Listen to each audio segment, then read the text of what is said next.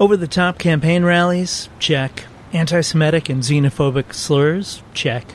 Fights with members of the press who he felt were not supportive of him? Check. Unwillingness to condemn the harmful actions of foreign leaders? Yep. The through line throughout the decades among politicians of old and present day is amazing. I thought it was about time we looked at Chicago mayors. No, not Rahm, Jane, Harold, Lori, or even the Dailies. I'm talking mayors from way back.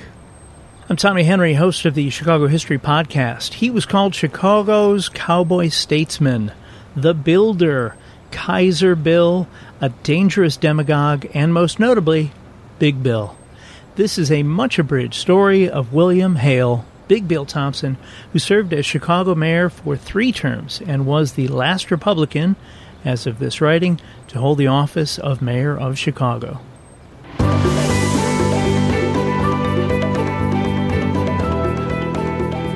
Before we get into this, I mentioned abridged a moment ago, as there is a lot to cover with Thompson's story.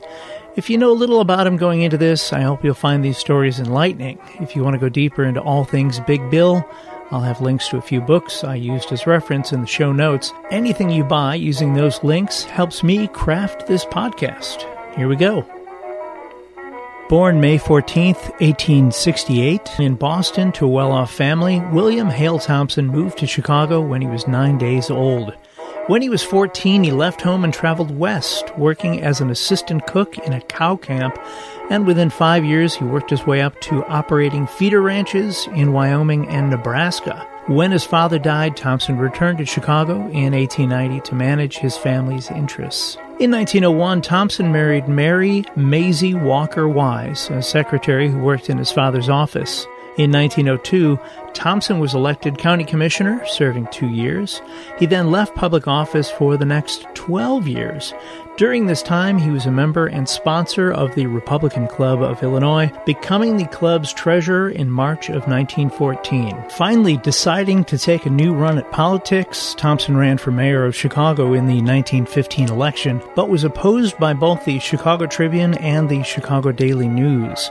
The Chicago Journal, however, was a huge supporter. Thompson lashed out at the newspaper editors that were not supportive of him, mainly Victor F. Lawson, owner-publisher of the Chicago Daily News, and Colonel Robert R. McCormick, who ran the Tribune. Thompson said Lawson and McCormick were, quote, lying, crooked, thieving, rotten newspaper editors, end quote, and that they were the, quote, great cancer gnawing at the very heart of our city of Chicago, end quote. Thompson went after the publisher of the Daily News, Victor F. Lawson, claiming Lawson's mansion on Lakeshore Drive, reportedly worth nearly $1 million, about $25.6 million in today's money, was taxed a measly $17.32, while more modest homes routinely paid more than $100 in taxes. Lawson's team said the small tax was the result of an error the previous year, during which they overpaid. Thompson jumped on this as well because the county clerk at the time, Robert Schweitzer, was the Democratic nominee for mayor. Thompson reasoned that if Schweitzer made these mistakes as county clerk, how could he be an effective mayor? In his book City of Scoundrels, The 12 Days of Disaster That Gave Birth to Modern Chicago, Gary Christ writes that on Election Day, Thompson's team hired extras from a circus to march through the city streets. 3 elephants, a donkey, and a bull moose, symbolizing Thompson's hoped-for appeal to Republicans, Democrats, and progressives, were part of the procession. Thompson won by 147,477 votes, the largest margin of any mayoral candidate in Chicago history up until that time, to become the 41st mayor of Chicago. It should be noted that this was the first mayoral election to take place in Chicago after Illinois granted women's suffrage, and 63% of women now allowed to vote cast their ballots for Thompson. One voter, according to the official report, was the oldest voter to cast a ballot. Mrs. Mary M. Conrad, 102 years old, cast her vote for Thompson at the polling place at 6327 Cottage Grove Avenue, saying, quote, "It's a vote for Thompson, sir, from a daughter whose father and grandfather fought under Washington. I hope it won't be my last. I'm for good government always, and this is my first opportunity to express myself," end quote. Her story appeared in the Tribune. As the war in Europe became more prominent in newspapers, many Chicagoans felt America should join forces on the side of the Allies. The press often denounced those not in favor of war, accusing them of being sympathetic to the German cause. Thompson spoke openly for neutrality, and even after America entered World War I, stated, quote, "I am unalterably opposed to a draft for the purpose of forcing our young men into the trenches of Europe." His views earned him the nickname Kaiser Bill, and citizens demanded he step down. Some even mailed in $10 checks to fund his deportation to Germany. As it often happens in politics, Thompson weathered this storm, although this bad press and animosity from many voters would later hurt his Senate run in 1918. 4 months after he was elected mayor in April of 1915, Thompson closed saloons on Sundays, bowing to pressure from a delegation of local ministers. After confirming this decision with the city council, Thompson quickly boarded a train for Los Angeles and to visit a brother living in Santa Barbara to avoid the impending backlash. The brewery and liquor interests formed organizations to push back. Their reasoning was Sunday was the working man's day of rest, and if he wanted a beer or two, he was entitled to do so. Thompson's closing did little to curb drinking on Sundays, as it was ruled that restaurants could remain open on Sundays, even though they could only sell beer and booze the other 6 days. Nearly every bar owner in the city rushed to City Hall to get a restaurant license. These bars turned restaurants bought a large supply of opaque cups in which they could serve drinks. Many served actual sandwiches at first, but eventually got their hands on sandwich lookalikes made of rubber that they'd put it on a plate in front of a drinking customer and pick it up when the guest left, only to be plopped down in front of the next visitor. That is some Chicago ingenuity, I tell you. In July of 1915, while representing Chicago at the Panama Pacific International Exposition in San Francisco, Thompson received word that an excursion ship carrying families from Western Electric called the Eastland overturned in the Chicago River, resulting in over 800 deaths. Thompson returned to Chicago by train upon hearing the news. He organized fundraising drives and vowed to punish those responsible for the tragedy. In 1916, Michigan Avenue ended as a wide street at Randolph and narrowed down to an average width of streets between Randolph and the river. At that point, traffic would swing left about 25 feet, then cross the river on a turntable bridge into Rush Street. One of the projects in the late Daniel Burnham's Plan of Chicago was to open Michigan Avenue between Randolph and Chicago Avenue. This would fit nicely into the builder, Bill Thompson's efforts to show Chicago he was a mayor who got things done. This effort was curtailed when America entered World War I, and the government took control of all steel production, ruling the bridge would have to wait. Fearing the war might outlast his mayoral term, Thompson claimed Michigan Avenue was a direct route to Fort Sheridan and the Great Lakes Naval Station, north of Chicago, and should be considered a military road. If soldiers and sailors needed to be rushed to South Chicago, they would need to use Michigan Avenue, according to Thompson. This idea was accepted as legitimate, and the bridge opened on May 1st, 1918, with Thompson cutting the ribbon with gold-plated scissors. He had traffic on the road before the sidewalks had even been put in. In their March 24th, 1919 newspaper article announcing their support for Maclay Hoyne, who served as Cook County State's Attorney from 1912 to 1920 and was running as an independent in the mayoral election, the Chicago Tribune referred to Thompson as a, quote, dangerous demagogue, end quote, and a load of straw thrown into a barn in which a fire has already started, end quote. The definition of demagogue, to be clear, is a political leader who seeks support by appealing to the desires and prejudices of ordinary people rather than by using rational argument.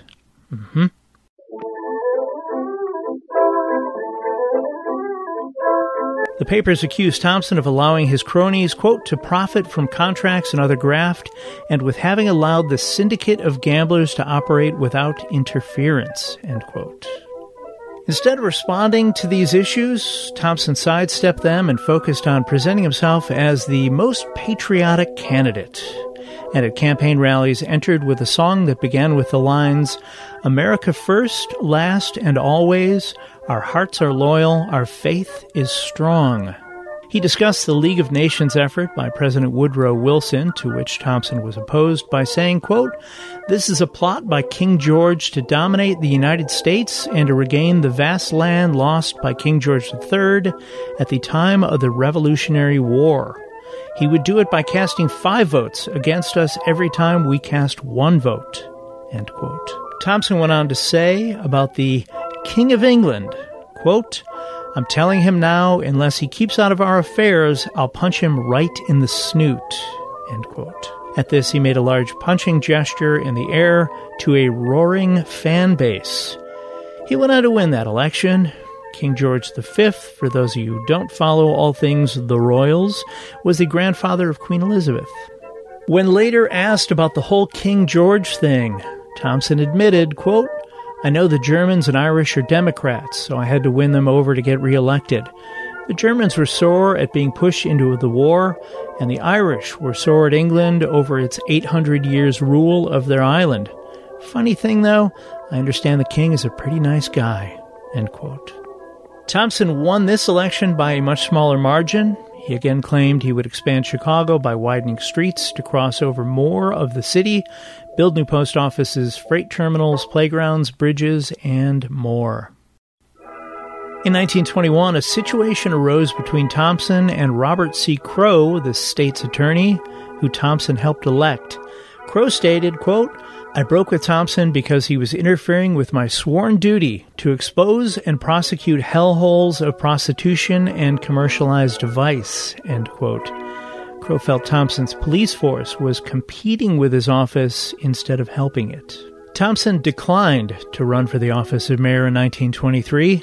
Democrat William Deaver took office. 4 years later, Thompson came roaring back, still sporting his 10-gallon Stetson cowboy hat, decrying the open vice, gang violence, and murders that Deaver allowed to happen during his term as mayor.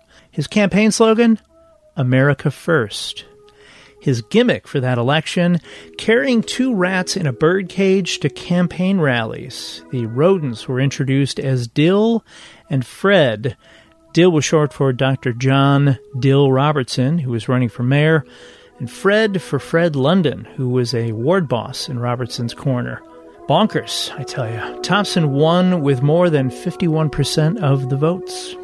In an April 7th, 1927 Associated Press story I found in the Rock Island Argus newspaper titled "Big Bill to Rid Chicago of Gunmen," Thompson, as he prepared to become mayor for a 3rd time on April 18th, was quoted as saying, "Chicago gangsters are going to hit the gravel so fast their shoes will burn up. I'm going to drive all gangsters and crooks out of the city to New York, to Cleveland, to St. Louis, and elsewhere, and maybe some will go to London." The article claims Thompson's quote came after he was shown a cablegram from an English newspaper of their account of the election in Chicago that reflected a reign of lawlessness and terror here.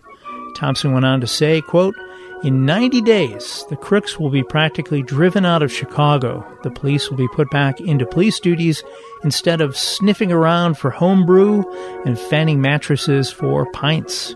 Pointing to an American flag, a picture of George Washington, and to a framed copy of the Declaration of Independence, Thompson said, quote, "This is going to be a city where America is first. See those?"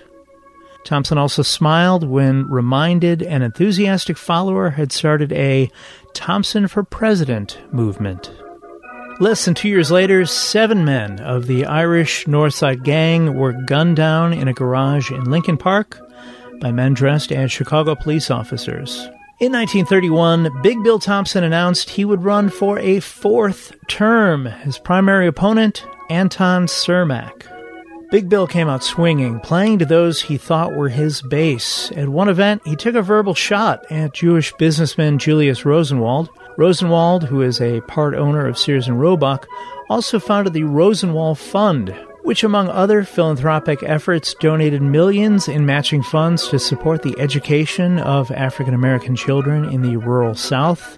He was also the principal founder and backer of the Museum of Science and Industry in Chicago, to which he gave more than $5 million and served as president from 1927 to 1932.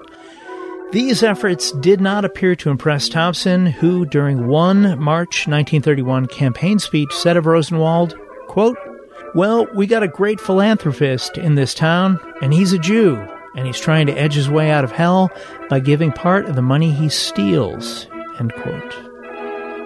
Anton Cermak had campaigned based on a liberal attitude toward the saloon industry, fought the 18th Amendment, which brought about prohibition, and sought its repeal.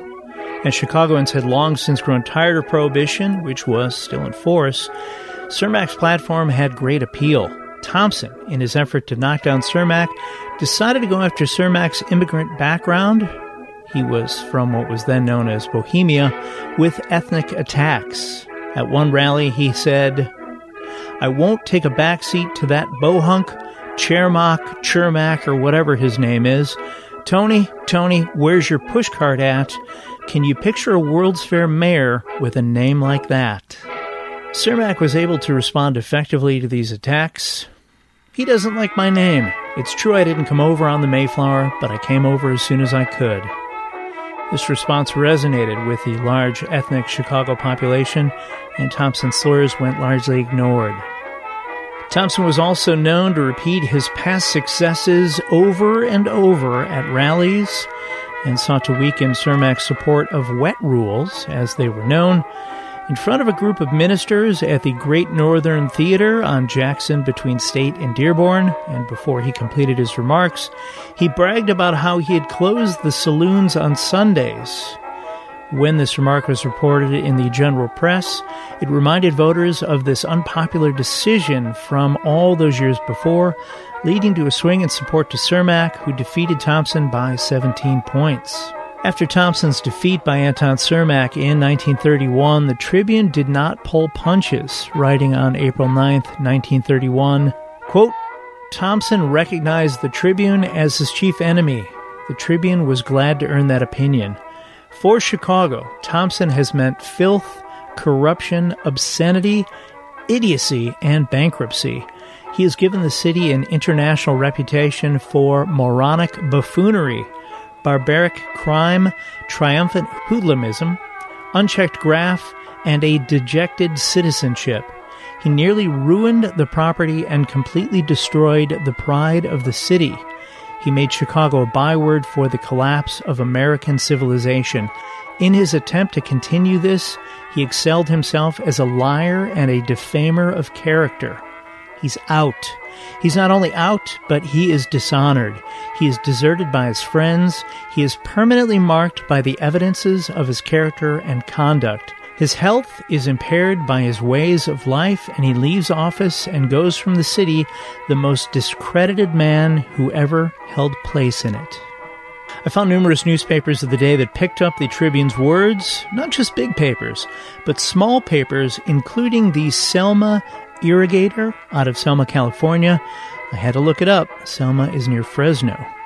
The Interior Journal of Stanford, Kentucky, and even in the Age newspaper from Melbourne, Australia. Cermak was in office less than 2 years before being fatally shot by a would-be assassin of President-elect Franklin Delano Roosevelt in Miami, Florida, in February of 1933. In 1936, Big Bill Thompson ran for the office of Illinois governor as an independent against Henry Horner. Thompson received only 3% of the vote, and Horner became the first Jewish governor of Illinois. Not one to give up easily, Thompson ran in the Republican primary for mayor of Chicago in 1939 and was defeated by a 77 to 23% margin against future governor Dwight Green. In declining health, Thompson stayed out of the spotlight during his remaining years. He developed a severe chest cold in February of 1944. Doctors placed Thompson in an oxygen tent without success, and he died of a heart attack 7 weeks later on March 16, 1944, at the age of 75 at the Blackstone Hotel, where he had been living for the last few years. He had been estranged from his wife. For such a larger-than-life character, Thompson's funeral was said to be not well attended, with only a few passing by his solid bronze casket, and according to one reporter, there was not, quote, a flower nor a fern to be seen, end quote. He is buried at Oakwood Cemetery on East 67th Street on Chicago's South Side. Oakwood Cemetery, by the way, is also the final resting place of Italian physicist Enrico Fermi and civil rights activist Ida B. Wells. Before the end of that month, it was reported a safety deposit box in Thompson's name was found at the American National Bank and Trust, containing $1,466,250. The money and gold certificates were so tightly packed into the box that it, quote, sprang out like jacks in the box, end quote, when the container was opened. Thompson's wife Maisie fainted at the sight of the billowing heap of wealth. More deposit boxes were found, rounding the final number closer to 1.8 million, about 26.5 million in today's money. Longtime detractors immediately pointed to this hidden stash of wealth as a sign that all his years turning a blind eye to the exploits of organized crime and the likes of Al Capone may have been more profitable than anyone knew. Once the word got out about his vast fortune, claims started rolling in. Not just from creditors, but there was one from a man in Wisconsin who claimed he once saved Thompson from a potentially fatal nosebleed by pressing a dime under Thompson's nose, and that Thompson promised to provide for him in his will. A Canadian woman thought she might be the former mayor's foster daughter, and that a $200,000 share seemed fair. Someone from Louisiana thought Thompson could be the descendant of a relative who disappeared during the Revolutionary War, which would make Thompson kin to the Louisiana claimant. After taxes on the wealth was paid, the rest went to Maisie Thompson, who lived out her days comfortably. Maisie Thompson died in 1958 and was buried near her husband, separated by a tall obelisk bearing the family name. The couple never had children. At the auction of her effects, 2 pieces of note were sold. One was the pen Thompson used when he signed the order to close the saloons on Sundays. The other was the gold-bladed scissors he used to cut the ribbon at the opening of the Michigan Avenue Bridge. I am hopeful you find this look at Mayor Big Bill Thompson interesting. Would you like to hear more about other Chicago mayors in future episodes? Do you have a mayor in mind? Do you have questions about anything covered today or have a different topic you think might be a good fit for an episode of the Chicago History Podcast? If so, send me an email at chicagohistorypod@gmail.com. I will be posting news articles, pictures, and ads from back in the day related to this episode on the Chicago History Podcast social media pages. Check them out and give us a like, please. Thanks as always to John K. Schneider for creating the Chicago History Podcast logo and the art used on the social media pages. He can be found at Angel Eyes Art JKS on Instagram or via email at angeleyesartjks@gmail.com. If you would, please take a moment and like, subscribe, and kindly review this podcast wherever you listen to podcasts, and tell a friend. Now wait, you know what? This time, tell 3 friends. It helps us get the word out and reach new history fans and fans of Chicago. Get out and explore when possible. Learn more about whatever city you live in and stay safe. Thanks for listening.